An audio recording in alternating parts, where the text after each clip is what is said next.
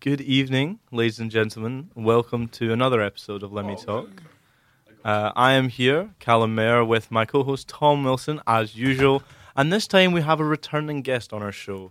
Would you like to introduce yourself? Yeah, sure. So I'm Felix, a third year studying bullshit. So like most of you, naturally, and I'm glad to be back. I was with these guys last year. We had a fantastic conversation about all things weird and wonderful, and then realised we forgot to record. So sorry, what do you mean? I don't know what you mean. Forgot to record. It's not like certain party it was dropped the ball. No, it was a shame because it was such a good conversation that we had with you, Felix. And it's a shame because I don't know if you remember, you met my dad. Like I did, yeah, on Bell Street actually. Yeah. And he was like, he's continuously asking me when is the episode with Felix coming out. Oh, and really? I didn't have the heart to tell him.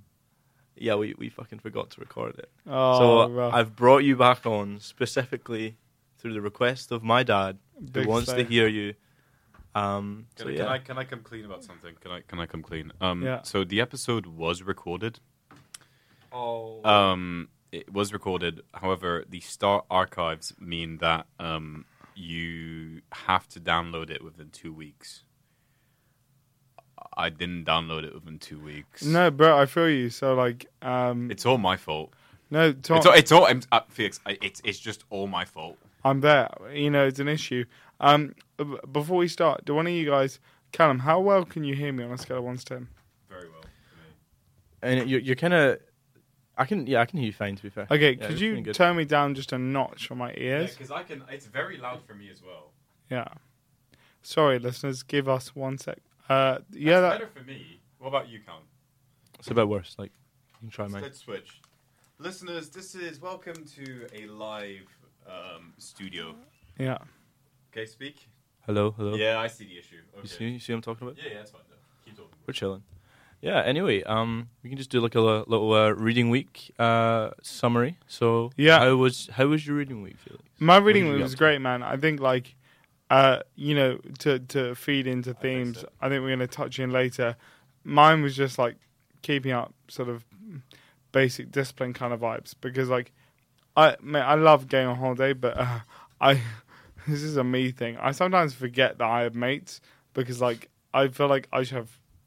When you have friends everywhere, you sort of forget that you have mates because like they're sort of everywhere and nowhere is kind of the reality. So.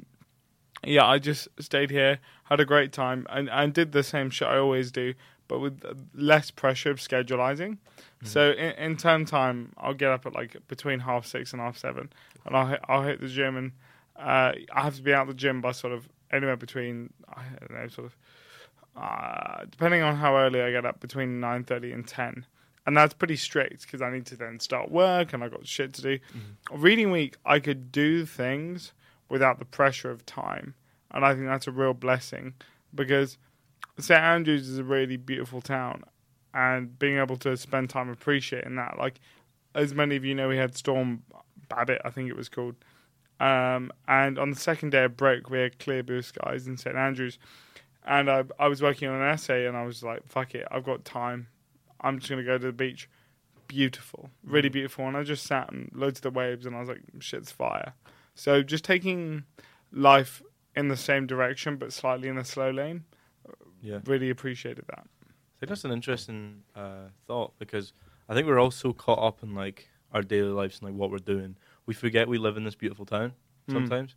Yeah. You know, I forget that like at any point I can just go to a beach. Like, we have a beach or, you know, there's a beautiful pier we can look out from. Like, I don't know.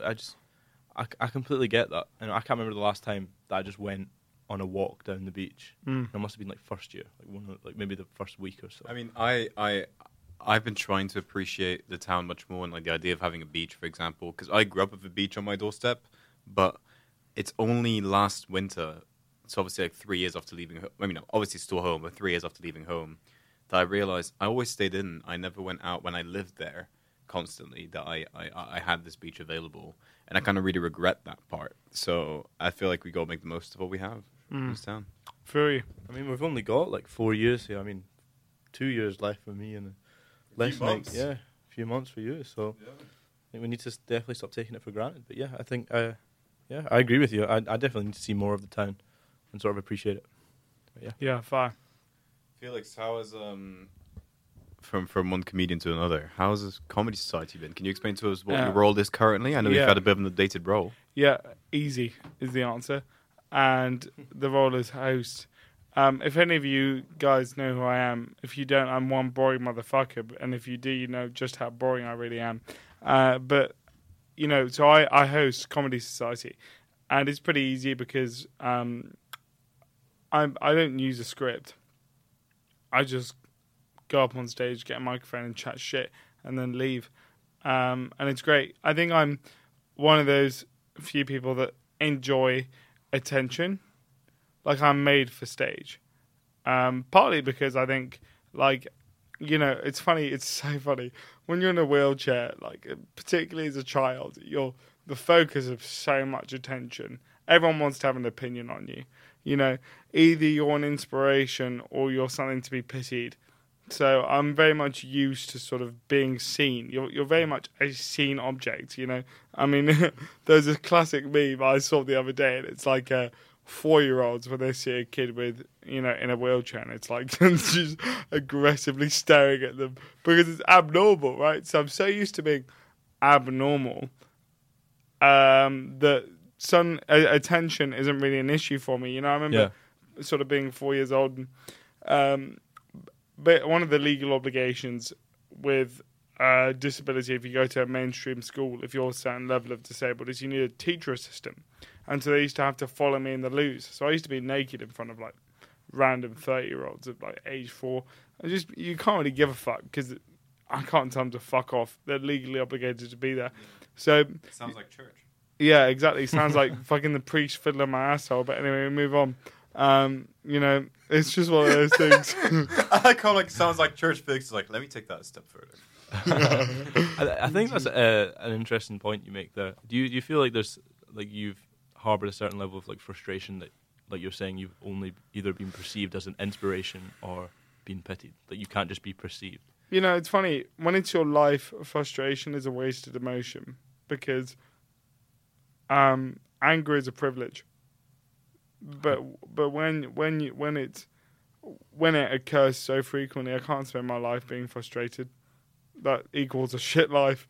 I think what it equates to is mere acceptance. You know, when something happens frequently enough, it becomes normalized, and all the discomfort is things that exist outside of your normal, right? So, it's so funny.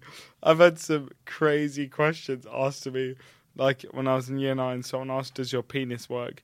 And then, you know, another time I was like, "Oh yeah, I just went and read a book," and someone went, "Wait, you can read?"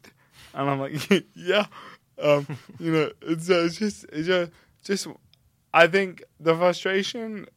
If an able-bodied person was put in my situation, yeah, they'd be frustrated. But when you're used to being infantilized, you realize. So you gain perspective because it doesn't come from a bad place. It just comes from the fact of, you know, how many disabled people do you know outside of myself in a wheelchair at this university? Not in a wheelchair. I know one other. Yeah, not really. And invisible disabilities are a very key part. We can go on. Oh to no, later. I didn't mean invisible. Like very. But visible. but that is another part of the conversation. But I'm talking specifically visible because infantilization comes when people can see that you are because they act on what they see, and it comes from a good place. It just comes from the fact of I remember once this lady came up to me. I was in my local park and I've never met her in my life. She just puts her hand on my shoulder. She goes, "It's so good to see you outside." That is actually like that's so savage. I can't lie. That's crazy. So you just get used to it. It's a case of, I guess my answer to your question is you embrace it, which is why I do things like stand-up comedy. It's not a case of, oh, this is negative. Oh, so you're given something? How can I use it to my advantage? Right, so I'm aggressively was always put in the centre like as a child. Partly because I'm extroverted, partly because I was abnormal. How does that work in my favour? Because like all that negativity is, if you strip away the layers, if you strip away judgment, is absence. And absence is really important. You know, it's like, why do people swim in the North Sea? Because when they get really fucking cold, they realise, oh, it gives you clarity because you realise nothing else matters. Like I'm just chilling, I'm just breathing. It's like, in that sense, if we didn't have any negativity, then our life wouldn't be nearly as fulfilled. You need that absence to realise value. And so how can I had that absence of being treated normally, like it just wasn't the case. Even at sports day, like I was given a special sports day, and then everyone would watch my sports day. Kind of sucks, but also a case of, well, if I'm being watched, how can I make that my thing? Yeah. So you feel like you've sort of just accepted the attention that you get on a day-to-day basis? Yeah. And I think, you know, anyone that knows me in town knows that I'm a mild attention whore. You know, I'll speak to anyone that breathes. I mean, that you can call that, I guess, you can, if you want to call it attention seeking, I guess, is that's how you feel it. But I feel like with you, when people see you in town, you give the positive energy just in general. It's just who you are. And when you say hi to everyone, we're happy to say hi to you because we know, you know, it's someone we want to talk to because you make everyone's day a little better when you say hi to them. Yeah. Well, I remember the first time I met you, I think I was with you, right? I think the first time I properly met you, I was with Calum. And I was like, yeah, like, you radiate positivity, which is a great thing. I can't remember the first time. When was the first time we met? We met. Do you know? I feel like we met through, I always call her Bio Emily, and she's not. She does chemistry. That's where we met, of course. Yeah. Right, yeah. But I think, First year. Yeah, it was Crazy. first year, yeah. Crazy. Yeah. And, you know, people say I radiate positivity. I don't. I radiate realism. And the reality is, particularly in St Andrews, we live in a very privileged society, and people are like, why are you so positive? Nah, I'm fucking not. Like, mate, if you take a second to think about what we have here, it's like we've won the lottery. The lottery. I don't think people quite clock this. No, This is 100%. so important. The lottery. Motherfuckers be going to bed. I'm not talking hundreds of thousands. I'm talking millions of people wanting to live the life that you live. The fact that we're in uni studying in academia is like fucking crazy. We're paying to be educated. I don't think people understand how much of a bubble the West is. And in that bubble, how much of a bubble St Andrews is. It's like, and the beauty of being disabled is the fact that, mate, I can't fucking walk. And when that gets taken away from you, you realise, oh shit, mate, the things I need to make me happy are so small. Like, it was really funny. I remember someone asked me, hey, are you struggling with Storm Babbitt and all the winds and the shit? And I thought to myself, nah, not really. And I thought, okay, why am I not struggling? And it's because, like, my everyday life is as difficult as if there was a red category storm, because the roads aren't made for me, the pavements aren't made for me, the cobbles aren't made for me. I have to run, or my equivalent of run, everywhere to get on time because I'm a slow motherfucker. And I think when you have those things, you realise, oh, okay, so I have what people would perceive as difficulties. If people had to run everywhere, if people had to like struggle to get up curbs and struggle to get up hills, to be like, oh my god, my life's so difficult. And that's fucking not. It's just not as privileged as you're used to. And so when people meet me, they're like, oh my god, just stay positive. Nah, I've had enough difficulty to realise how blessed I am to have the privilege that I have. Motherfuckers be walking around here complaining about shit that doesn't really matter. I'm like, okay, you've got a complicated relationship with someone. If they're, sorry, excuse my language, but if they're a bastard, you kick him out. That's it's a the matter. worst thing I've heard, and let me talk. I know. You know. Feel free to use any language you wish. Okay. Let me talk. If they're a bitch, kick them out. Yeah. It's not as simple. What's holding you back is your own self-perception. It's the fact that you don't have enough self-confidence to set boundaries and be like, nah, that's not fucking okay. Fuck off. It's as simple as it gets. If you don't like something, fix it. And, like, the real suffering of life is shit that you can't fix. Like, my brother was in A&E for, like, a month last year. And I remember my dad ringing me and being like, well, we think he's going to pass away.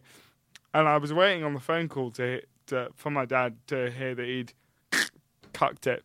And that's when you realise, mate, we waste so much of our time worrying about just pointless shit. Only thing that matters is your health your ability to walk, see, hear. Take a moment to appreciate the fact we can hear what's in these headphones and your loved ones. If you've got that, you're fucking chilling. How long do you think it took you to come to terms with this? Like what you're saying right now? Like, Oh my God. How long did it take you to develop this belief? Long. There's a difference between develop and believe. So develop, I mean, my parents, but they didn't take any shit. I remember I was I must have been about 4, and we moved to a new house, and I was sat at the bottom of the stairs, and basically before the age of 10, I was pretty severely disabled. I had an operation when I was 10, which very much changed my life, but before that, very much wheelchair bound. And for the listeners that don't know, what I mean by wheelchair bound is I ain't getting out of that chair. I'm stuck in there. And so age 4, pretty bad. You know, I had use of my upper limbs, but lower half was fucked. And I remember looking at my dad, and my bedroom was up 2 flights upstairs. And I'm looking at my dad, and I'm like, yeah, 4 or 5. And I go, Daddy, at that point. That's why I go, Daddy, I can't do this. And he just is at the top of the stairs, and he's like, I'm going to wait here till you do this. And so I think it was a case of my parents just, frankly, just pushing me to, making me challenge. You appreciate that? Yeah. Oh my God. Yeah. 100%. Because the greatest gift you can have is independence, and the biggest hurt you can cause to somebody is taking away their independence. Parents, and this is controversial, and listeners can feel free to clap back at this, but parents that limit their children's independence because they want them to avoid suffering are doing them such a great disservice. Because, mate, fact of the matter is, we're all going to suffer. Like, boo-hoo, shit's going to happen. You know, but having the independence and the freedom to deal with that is so much more important. You know, like, I'll be honest with you guys, if it wasn't for my parents. I remember when I was 10, the operation I got was an experimental treatment that wasn't funded by the NHS. And my physio at the time looked my mum straight in the eyes and she goes, there was a 50-50 split that the operation would make me more, 50 might be a bit extreme, but forgive me for percentages, maybe 70-30, that the operation would make me more disabled, that would turn me into some Stephen Hawking looking motherfucker. You know, and the physio goes to my mum like, bro, you can't do this. Like, it's not been trialed. If it fucks up, your child is screwed. And my mum goes, nah, you know, I had to fly out. We did a GoFundMe, or the equivalent of a GoFundMe in 2010 to raise money for it. And so, yeah, lots of people donated, which I'm grateful for to this day, and flew me out there. But without that operation, importantly, and without that, my parents' support, my parents' discipline, I wouldn't be here. How did the operation change your life? Specifically? Yeah, no, great. So basically, I have a disability called cerebral palsy, which is usually caused by premature birth. And mine was, so I had a hemorrhage in the left side of my frontal lobe, which is when a blood clotted in my brain because the doctors fucked up, essentially. Really? Is that? Yeah. So because I was born, it's a boring story, but I was born 3.5 months early, so there was no room at the inn. Some Jesus level shit. So I had to be born at this rather, like London has an interesting healthcare system, and I was born at this like less equipped hospital, and they let too much oxygen get to my brain, so I started swelling and like pressing into my skull. So like part of my blood clotted, and then we had an explosion in the left side of my frontal lobe, and that fucked up the neural messaging. Now, for the neuroscientists listening, you'll know, and for those that aren't, I'll tell you, the neural messages going from brain to body are too quick to cut. They're like this. But neural messages going down spine are a lot quicker. So, a lot slower, sorry. So what they did is they tested for the most, and I'm using this as a medical term, not as a derogatory one, but they tested for the most spastic nerve endings in my spine. And what they did is they went in and they cut them. Now, the interesting thing, is you can only have, it's called selective dorsal rhizotomy, if any of you want to look it up. You can only have SDR below the age of 10 because to cut, they have to remove a piece of your spine because it dies. So you can only have it below a certain age. So I was very, very lucky that it had come out when I was still that young. And what it did was it very much freed up my legs. So I can't show you because I'm on the opposite end of the table, but my legs were fucked. I had an operation swiftly afterwards to lengthen my hamstrings because they were so short. And for about a month afterwards, I had to wear leg braces. And I remember sitting in front of the TV in America, just sitting with my legs out and crying my eyes out because I was in so much pain. Simply by sitting straight with my legs out because they were that tight and because they'd never been stretched to that degree. Like that's the level of spastic we're talking. They were like, imagine Quasimodo, and we're talking that. So what it did is it gave me the ability to lengthen and stretch and make them somewhat normal, which then, like, again, listeners can't see, but my wheelchair's sat probably, I don't know, maybe a third of a foot away from me, and I transferred out the wheelchair into my seat. Now, pre-op, I'd have had to get Tom or Calum to help me out because I didn't have the fine motor control to move my legs because they were just, again, listeners can't see, but my legs are like this now, so they're less spastic, right? For the listeners, my hands is open. Beforehand, they were like this, and they constantly like this. So I can't move because I'm just spasming the whole time. Is it the muscle itself, kind of like always working? Is that correct? Always working, but also just like getting the wrong messages. I see. Okay. So it's like I'll tell it. So I'll give an example like, I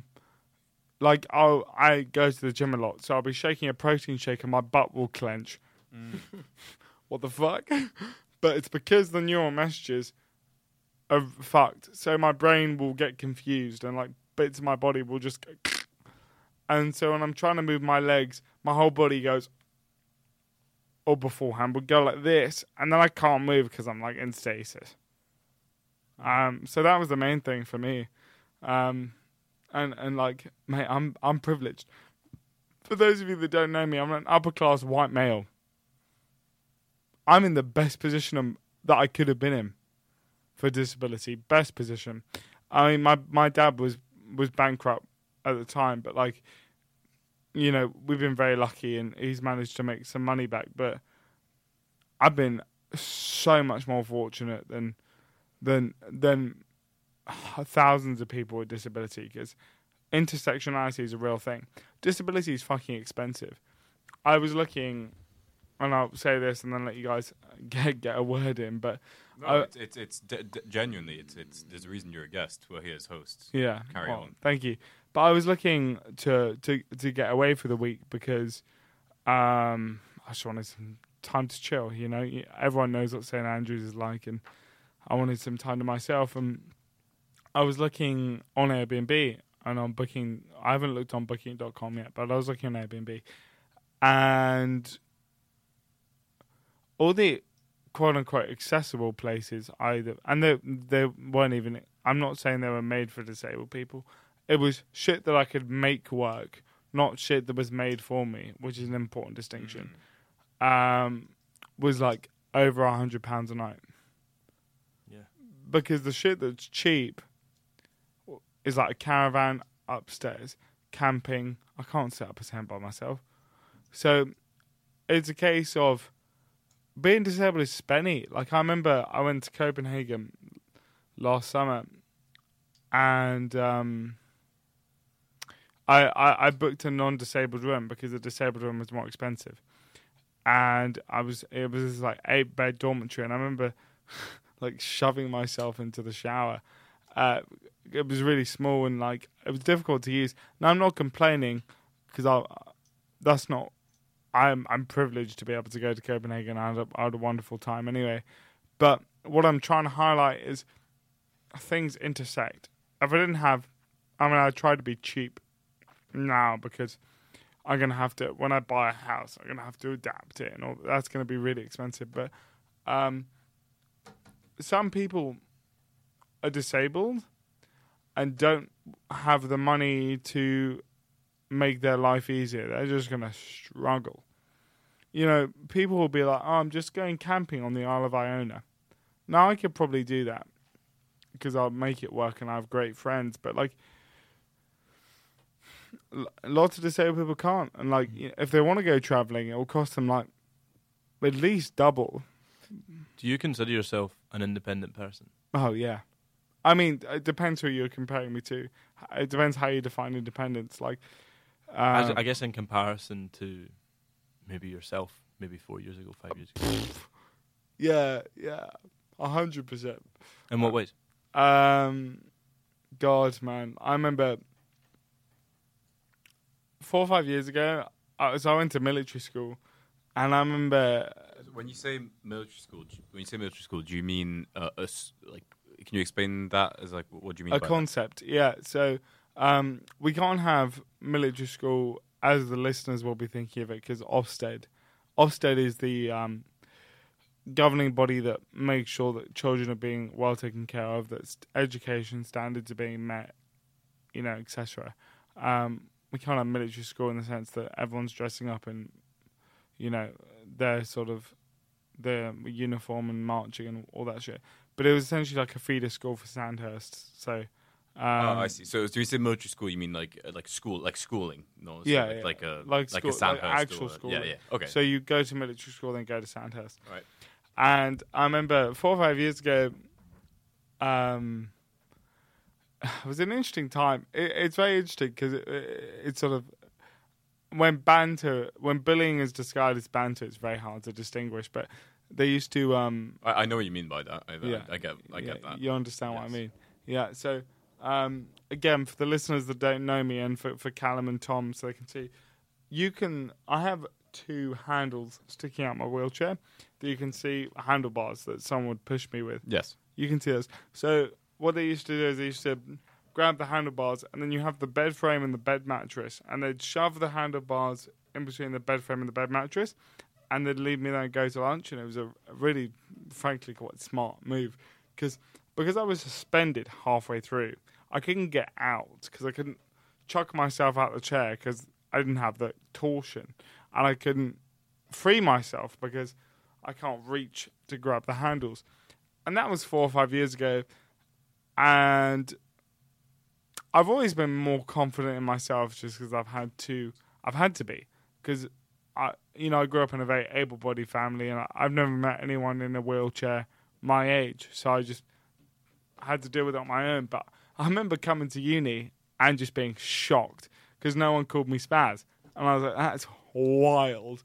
You know, that was my nickname in school. So just to have that experience, and frankly, to be well liked was a very. I think I was well liked in school, but to be explicitly, I guess, not to be arrogant, but to what one would call popular was weird, and that gave me a lot more independence and confidence, and yeah. You said you didn't know anyone, like any other disabled people growing up. Mm. How is your relationship with the disabled community now? Has it changed? Oh my God, no, not at all. Nah, I still don't know anyone. Great question. To be honest with you, I think I'm still dealing with a fair form of internalized ableism. I just hate people that bitch, and like, I think that like, for me, I mean, disability has been such an interesting ride. I remember, so I grew up in a military family, and as the listeners, and I'm sure Tom and Calum can imagine, like, military's all about, you have a problem, you fucking smash through it. You know, you just crack on. And I remember getting to the age of 17, and I had really bad anxiety, and I was like, oh, where's this coming from? I realised I'd never clocked how disability had affected me. And like, 17, I'm 21 now, 17 to 21 has been realising the shit that it impacts you, because it's quite a lot of heavy shit behind it. But even now, it's like, disability forms me, but I'm a badass bitch. Disability is just a part of me. And I think the struggle I find is that I haven't put any effort into this for the listeners. I haven't tried, I haven't seeked. So that's on me. But as of now, I've yet to meet disabled people that want to thrive, that want to excel. Do you think that you could be a role model for younger people who are in a similar situation? 100%. What would you tell them? That it's going to be shit. Facts. It's going to be shit. But you just got to embrace that, bro. It's a case of that'll make you great. That'll make you great because while other people, the most important growth has to be externally forced. You're not going to push yourself towards growth unless life makes you. You know, and you might when you're older, but certainly not when you're young.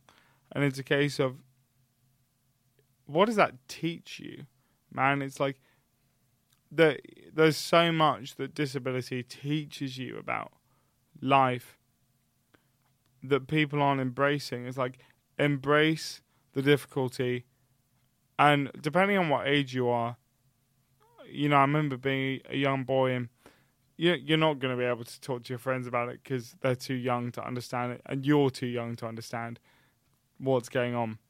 And at least in this generation, parents aren't equipped to deal with it, and neither are the older generation. So you're going to be on your own. I mean, it's gotten a lot better, but my experience is very alone. So I'm just using that as the baseline. But put it towards something. You know, if you're feeling shit, it's like, don't let yourself be defined by the people. It's like, most other people are lazy motherfuckers. They're just giving you their opinion because that's what they would do in your situation. But they're not in your situation. You're in your situation. And if you don't like it, fucking change it. You know, because no one's coming to help you out. You know, it's so funny. People would always be like, oh, let me give you a hand, let me help you. And I'd say no. And they'd be like, why are you being so stubborn? Because when I need you, you're not going to be there. Yeah. Is it also about being you? You are your own person. Yeah. It's being independent, as you said before. Being independent, and it's a case of like, if you always help me up a hill, and you're not there, and I need to get up a hill, where are you? I can't expect you to be there all the time. I don't want you to be there all the time because I want to have my own life. So you've got to develop that self-confidence. I think if you are disabled and you're young, you got to think, write a list of what do you want? Yeah. Fuck the disability. What do you want? Write that list and then think about, how am I going to get there? Because the thing about a life easily lived is you don't have to think about what you want because things come to you so naturally that you never have to ask that question. It's only when you face difficulty that you're like, oh, do I actually enjoy what I'm doing? Then it causes you to second guess. But the beauty of disability is we second guess earlier. So when you're second guessing, think, oh fuck, what do I want? How can I align myself towards this? It's like, even if mate, Stephen Hawking's is as clapped as you can get, man was still a G, you know? So it's going to be shit. It's going to be shit, but it doesn't mean you can't live a good life. If I can just bring it back to stand-up comedy, any role with that. And sorry for the rambling. No, but it's very much linked. And, you know, from one performer to another, have you found that with stand-up, that you... Or sit down. Yeah, or sit down. Sit down. With sit-down comedy, have you found that it's like when you're doing it, you get lost in it? Like, it's not just that you like it, but that you get lost in it, that, like, it's you don't have any other barriers. And I also don't mean that just in your situation. Like, with me, I'm also on... I mean, I'm on disabilities list, the more non-visible one. And I've also had huge mental health struggles. Yeah. To the point where I've pretty much almost left uni numerous times. Yeah. But when I'm on stage, like especially with Mirth, and we have a show, and even if the show's not fantastic, but the show's going, I'm lost in it, and there's no other worries. There's no. Even if after the show I may be horrible and I may be incredibly depressed, when I'm performing, like that's me. That's what I'm. Do you feel that like with stand? Have you felt that like? But also, how have you gone into stand up? Is another question, but we'll get into that after this. Yeah, I think. I think the biggest thing for me was I spoke at Buckingham Palace last year. Sorry, just drop that in. You spoke at Buckingham Palace? Yeah. Kind of just like casually. So just dropped it. Well, it's just one of those things, isn't it? I spoke at the Union Staff Awards. Same shit. First, close enough. And I remember. This is relevant to what you say about stand-up comedy, because when you get lost in it, it's like I get a high from, people talk about academic validation. I don't really have that. But what I do have is social validation. I think it comes from the dichotomy from being bullied in secondary school and coming home and everyone being like, oh my God, you're so great. So I was confused, and I'm still looking. I mean, I've got control of it now. I'm aware of it, but I'm still looking for that people to say, you're the fucking shit. And so when you're on stand-up comedy and everyone's laughing at you, they're like, yeah, you're the best. That does maybe not get lost in it, but it takes you outside of those insecurities. I think there's a difference between traumatized you and real you. And stand-up comedy, public speaking, they connect me with the man who I am, who I could be, not the man who I think I am, who's influenced by fucked up thought patterns. Is it? Do you find like I've it's how I think, but feel free to say you disagree. That when you're used to being, and I mean, I also had issues at school. But that when you're used to being laughed at, that when you make people laugh with you, it's such like a massive difference, and it hits. Because people are running the sake of sounding communist. They're like comrades. Yeah. It's belonging. Yes, I agree. Yeah. I think what you were saying about reading week. You were saying like you sort of thrive on this tension. I mean, every time I see you, I can barely get a word in because there's so many people surrounding you. But then you also said that you didn't go anywhere on reading week. No.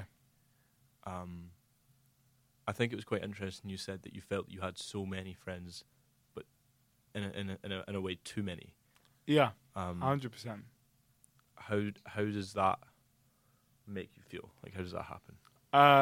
Mate, I think it happens very simply. I think it happens from a case of I was quite lonely growing up.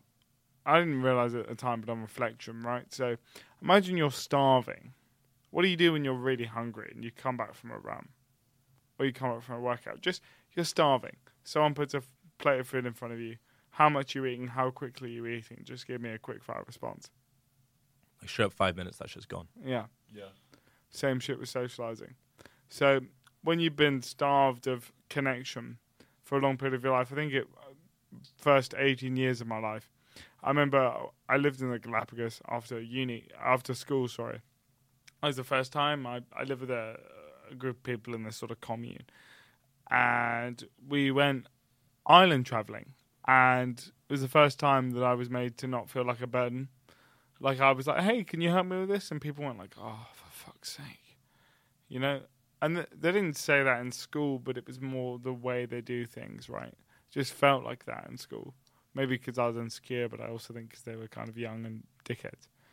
So, I come to uni, and suddenly people are mature enough to connect with me, and I just get on with people so well. I just go fucking mad. It's like an all-you-can-eat buffet,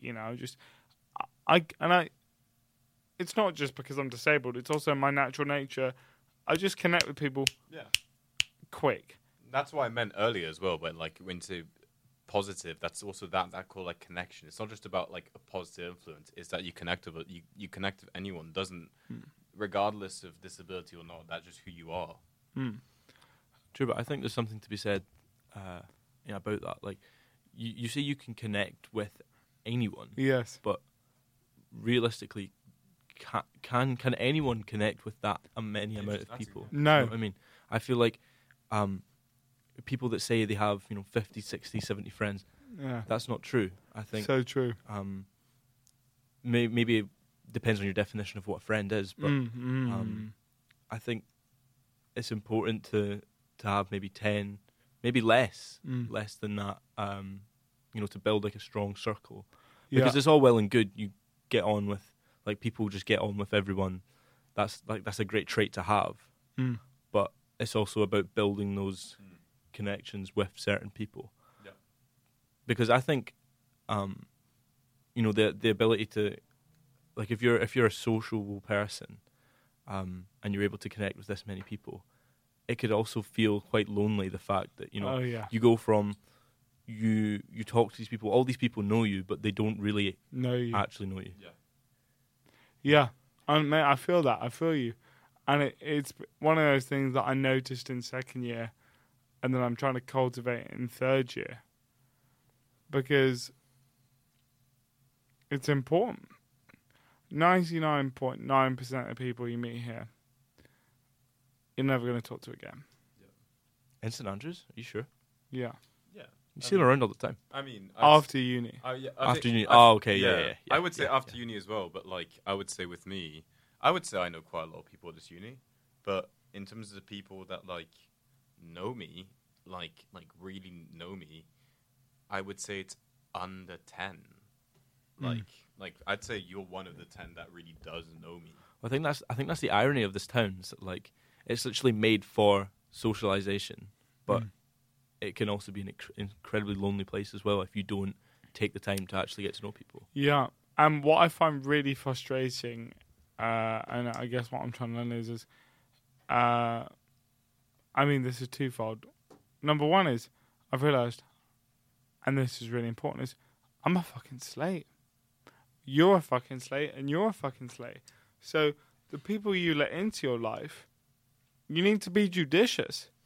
You can't be a social slut, because motherfuckers are going to be bringing STIs in there. Yeah. You don't want that shit, and it's a case of, I've let so many people, I'm very open, as you can probably tell, and I've let so many people into my life, and not to say they're bad people, they're wonderful people, but they're immature, or they're not at the level, and it's like, you've got to be very conscious. It's also impossible to juggle, like, that many. Impossible, yeah. Like, you just get so. I mean, I knew people in first year. I mean, everyone in first year is just, like you're saying, like, everyone knows everyone. Everyone's meeting all these new people. It's sort of like an addiction. It's like a drug, just to meet more and more people every day. But also, what that's fucking work. Like, that's so much work. Like, I knew someone that I'd barely see them because they were always, someone I considered a friend, but they were always hanging out with another person, and they had coffee with this person and dinner with this person, and they just that just seems so bloody exhausting. And you never get to know all these people enough to the point where, like, they're actually a close friend. It's just all these people that know you and that are friends with you. But I don't think real friendship comes from, like, it's not forced. Like, it just happens. Yeah. So if you're having to constantly, arrange things, go and do this, go and do that, I don't think that results in a strong friendship. I don't know. Yeah. Do you know? Does that make sense? Yeah, it does. It's not about, you don't have to make time for people that you want to hang out with. It's not about making time for them. But it also shouldn't be a stressful thing. Exactly. Socializing. It shouldn't be. It's stressing me the fuck out. Of course, it stressed me as well. I still think, like, I should be putting in effort with this person, and I should be doing this. I should be going to that. But I think for some reason, third year is like, I've kind of just taken a step back and realized, I looked at the people that I have in my life and thought, you know what, I'm going to put more effort into you. I'm going to ask you how you've been. I'm going to talk to you. Because you're the people that after these 2-3 years, I'm still speaking to. And this person that I thought, I got on with well, I haven't spoke to in however many years. They haven't reached out to me. I'm gonna speak to these people that are still around me, and I'm going to strengthen these relationships because that's what's important. But I think it's similar in that, like, I mean, think of, like, you and me. Like, I don't spend loads of time at your house or you at my house. I think last time I went to yours ages ago. But, like, Man United, you got slapped up. I'm never going back there ever again in my life. But I feel it's like people that you're close to, and I felt that in my third year. Like I had to kind of like narrow the circle down of people that I let in, and it wasn't cutting anyone off, but it's like I personally, and Calum might disagree, but if I didn't see Calum for 2 weeks, I know that after 2 weeks we'd pick up right where we left off. But of course, like, hey, how you been? How's everything? But like, it's not like we have to make time and we have to set a date. Yeah, it's like I could literally just see him in the street and we could have a 5-minute catch up, and it's like, what are you doing tomorrow, mate? Oh, sick. I'll see you then. You know, it's like, but it's like it's not like scheduling a meeting. You know, it's like, it's like, of course I'm gonna I don't even think about it. That's so true. That's what some socializing in St Andrews is like. It seems like scheduling a meeting. You know, you ask, oh, when can you hang out? Sorry, no, I've got this at 5. I've got this at, after this I've got something at 6:30, and then I'm going out with these. I don't know. I feel like real friendship is like it's like kind of free flowing. Happens, you know. It's mutual effort. I think that's what you're pointing to. So is I was thinking about that the other day. Like, I hate the phrase in this town, oh yeah, we should get coffee. That pisses me the fuck off. I say it the whole time, yeah. It's a fucking bunch of bullshit. It is a bunch of bullshit. And it's funny because you're talking about, like, mutual effort. I was talking to a mate that, is kind of mates that I see around and I say hi to. And I said to him, like, I had a really good chat with him. I said, listen, give me a text and we'll do something. And he did. He gave me a text. We hung out the next day, and he set a specific date and time. We did it. And because he put in the mutual effort, now, we're close friends. Like, I see him often and we hang out. And, like, I just thought I really respected the fact that you put in the time and that you didn't just, air what I said. You listened to what I said. Oh, he wants to hang out with me. He wants me to set a date and time. And he went out of his way and did that. And now I'm closer to them because of that. Yeah. So I completely agree with what you're saying. Like, it's mutual effort. And I think, it's funny. The older I've got, the more I've realised connection doesn't make a good friend.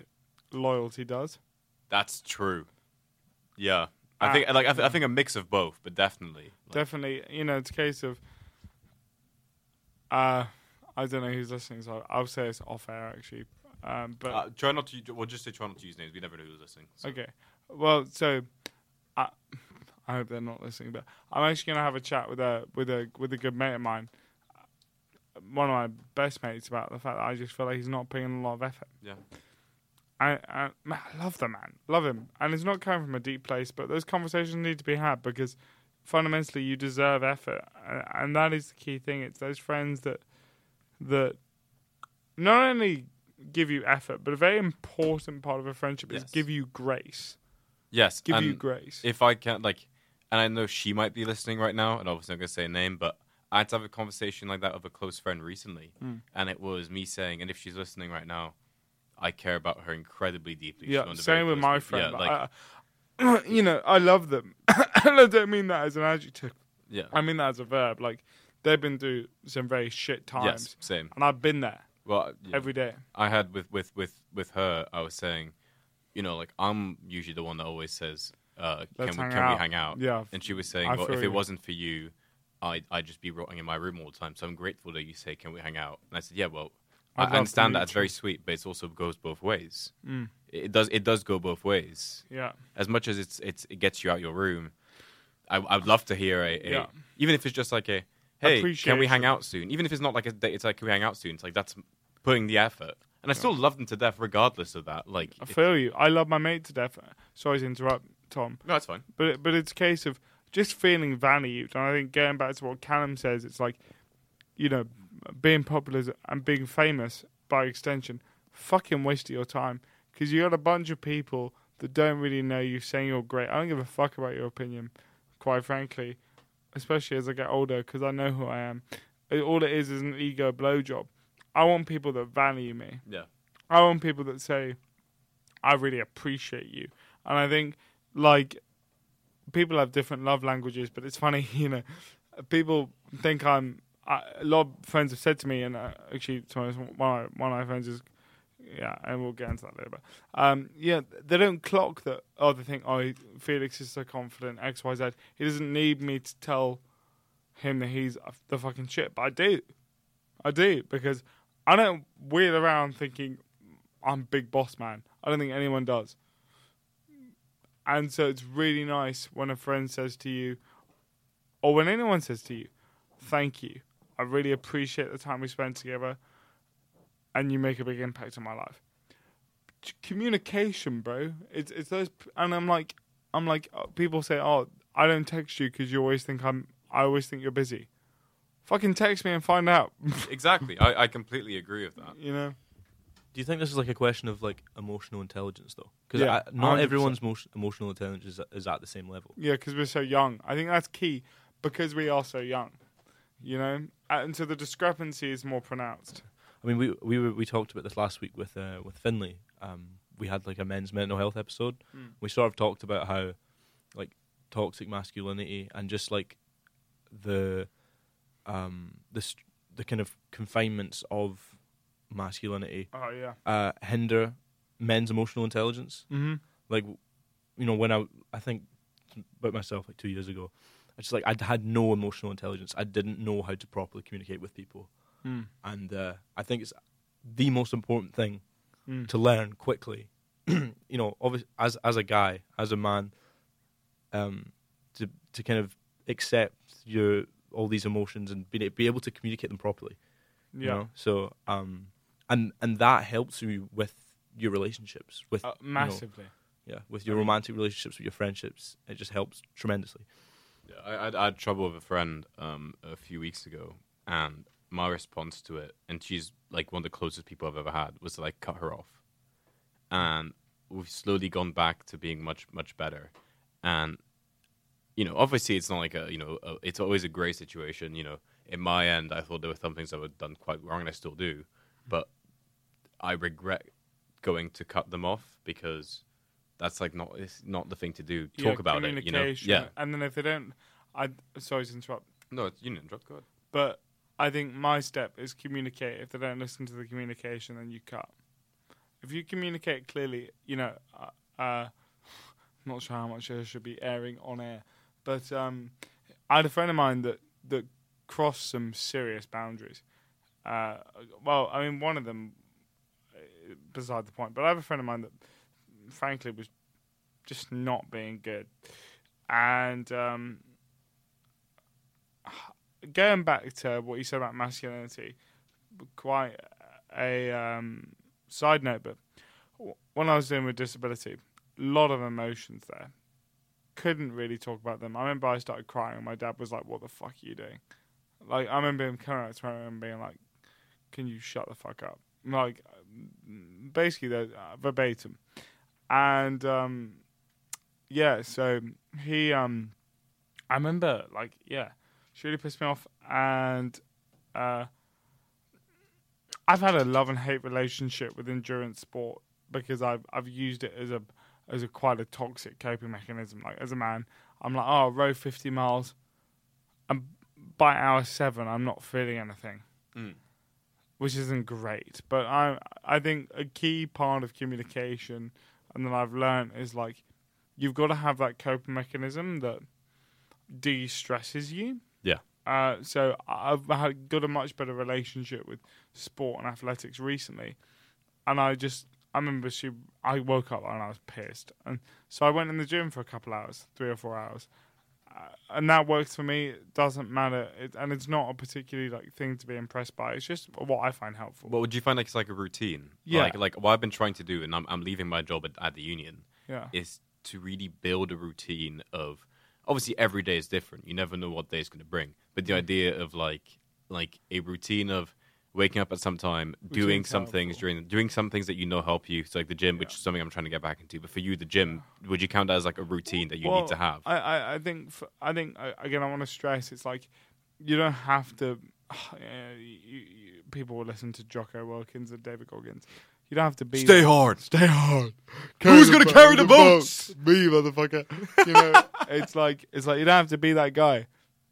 You don't. It's just find what works for you, and because I think majorly because of my disability, like that's what I gravitate towards. So anyway, I did this. Yeah, the gym's really helpful. So I did this rowing thing, and it de-stressed me. And then I thought with clarity, and then I drafted a message.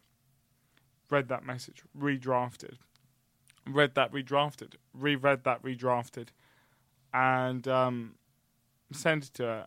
And just realizing that, like, I miss her to this day. She hasn't responded to any of my texts. Which, to be honest, is not my responsibility because I behaved pretty well. And I can say that because I know myself well enough. Yeah. But I miss her. And the other day I was like, oh, fuck, should I text her? No. And I don't want to hang out with her, even though I love her. I think she's a wonderful person. Love that girl. Doesn't mean I want her in my life. Yeah. And that's a distinction that's quite difficult to make. Just because you love someone and you think, still think she's great and will for the rest of my life, but she's not ready to be the kind of friend that I need at the moment. I mean, I had that with a former flatmate. She and not former flatmate because of anything bad. It wasn't going to happen anyway. There was a moment I was bad in mental health that I kind of put it all on her. Of all my close friends, she's the one that got it all, and like really like me like getting like and a small thing would happen, I get angry at her for it, and it very much went a friendship from like incredibly close to really not. Yeah, I see it. We got 5 minutes for the recording. And I sort of like with like we reached a boiling point and we just didn't talk for ages. And then we hung after summer, after the Fringe, we were messaging each other like for the first time in a while. She was like, let's hang out. And we went on a walk. When I say East Sands, I mean from the beginning of East Sands to the end of East Sands and back. That's long. And for like most of the chat was just about like life and everything. And then we walked back. I was like, I don't regret many things in my life, but I regret how I acted with you. And, and I know I will never like fix it, if we will. But I'm now, with time that has passed, I can say that. And she was like, "That's all I've ever wanted you to say." Yeah, and now we're like we're not back to where we were, but we're much we're much closer. And honestly, Tom, she's not going to say it to me, but if she did, it comes out to communication. It comes out to acknowledgement. It comes out to appreciation. Everything that Calum mentioned before, having that small group. A lot of it just comes from people being like, yeah, I'm sorry, fucked up. Yeah. You can fuck up. Your close friends will allow you to fuck up. Just own up to it. That's very true. Have the confidence. Well, it's been above an hour and we're going to have to stop. But I think it's every time we have Felix on the show, we have so much to talk about. Like, it never runs. There's some shows you have guests, and I've done this for 2 years, where you feel like the conversation, like you're forcing it. Yeah. With Felix, it never seems to. Like, time just flies by. Yeah. I think this is what like I want to try and do now on this show is like make sure I get really good speakers in, because last week Finlay was really, really good as well. Yeah. And obviously you're a really good speaker as well, and it just makes our job so much easier. Oh, yeah. We have no notes. I don't know if you noticed today. There's no laptop. We have no notes. And usually what we do is we do like a rigorous preparation before, especially if it's someone we don't know. We do like rigorous preparation beforehand and have questions. We didn't even play my song. Well, that's because we're going to play it at the end of the show. Oh, fantastic. We had 3 songs queued up, but we have your song that's going to that we're going to end on. There we go. We're going to end. Oh no! Don't start. There we go. But if we can, just because the recording is going to shut automatically, before we say goodbye, what is this song that you're going to play for us? It's Cherry Moore by a guy called Jordan Ward. He's up and coming in the R&B scene, and he's great. You should listen to his album. It's called Forward, and it's fantastic. Well, we're going to lead off with that. Thank you very much for listening, everybody. The podcast will be up on Spotify, Apple Music, and now YouTube, the Let Me Talk YouTube channel. And from the next show onwards, the YouTube, not the one that Felix right now, but the one after that is going to be video as well. Wow. Yeah. So tune in for that. As always, Felix, thank you very much. And this one will go up on podcast apps. Thank you always for coming. Thank you. And thank you so much. Come to Felix's comedy shows, and you're a model as well. So yeah, VS. We should have talked about that. Well, we don't have time, sadly, because the recording's going to shut. But Calum, any parting thoughts? No, I mean, as always, pleasure to talk to you. Thanks, King. Likewise. Next time I see you in the street, if you're not surrounded by a million people like you usually are, I'll make sure to say hi and ask you how you are. I'd love that. That'd be great. Yeah. That'd be fantastic. Callum, when I say bye-bye, can you please turn off all the coloured sliders? Yeah. Ladies and gentlemen, this has been Let Me Talk. This has been Tom and Callum and Felix. And from all of us, good night. Bye-bye.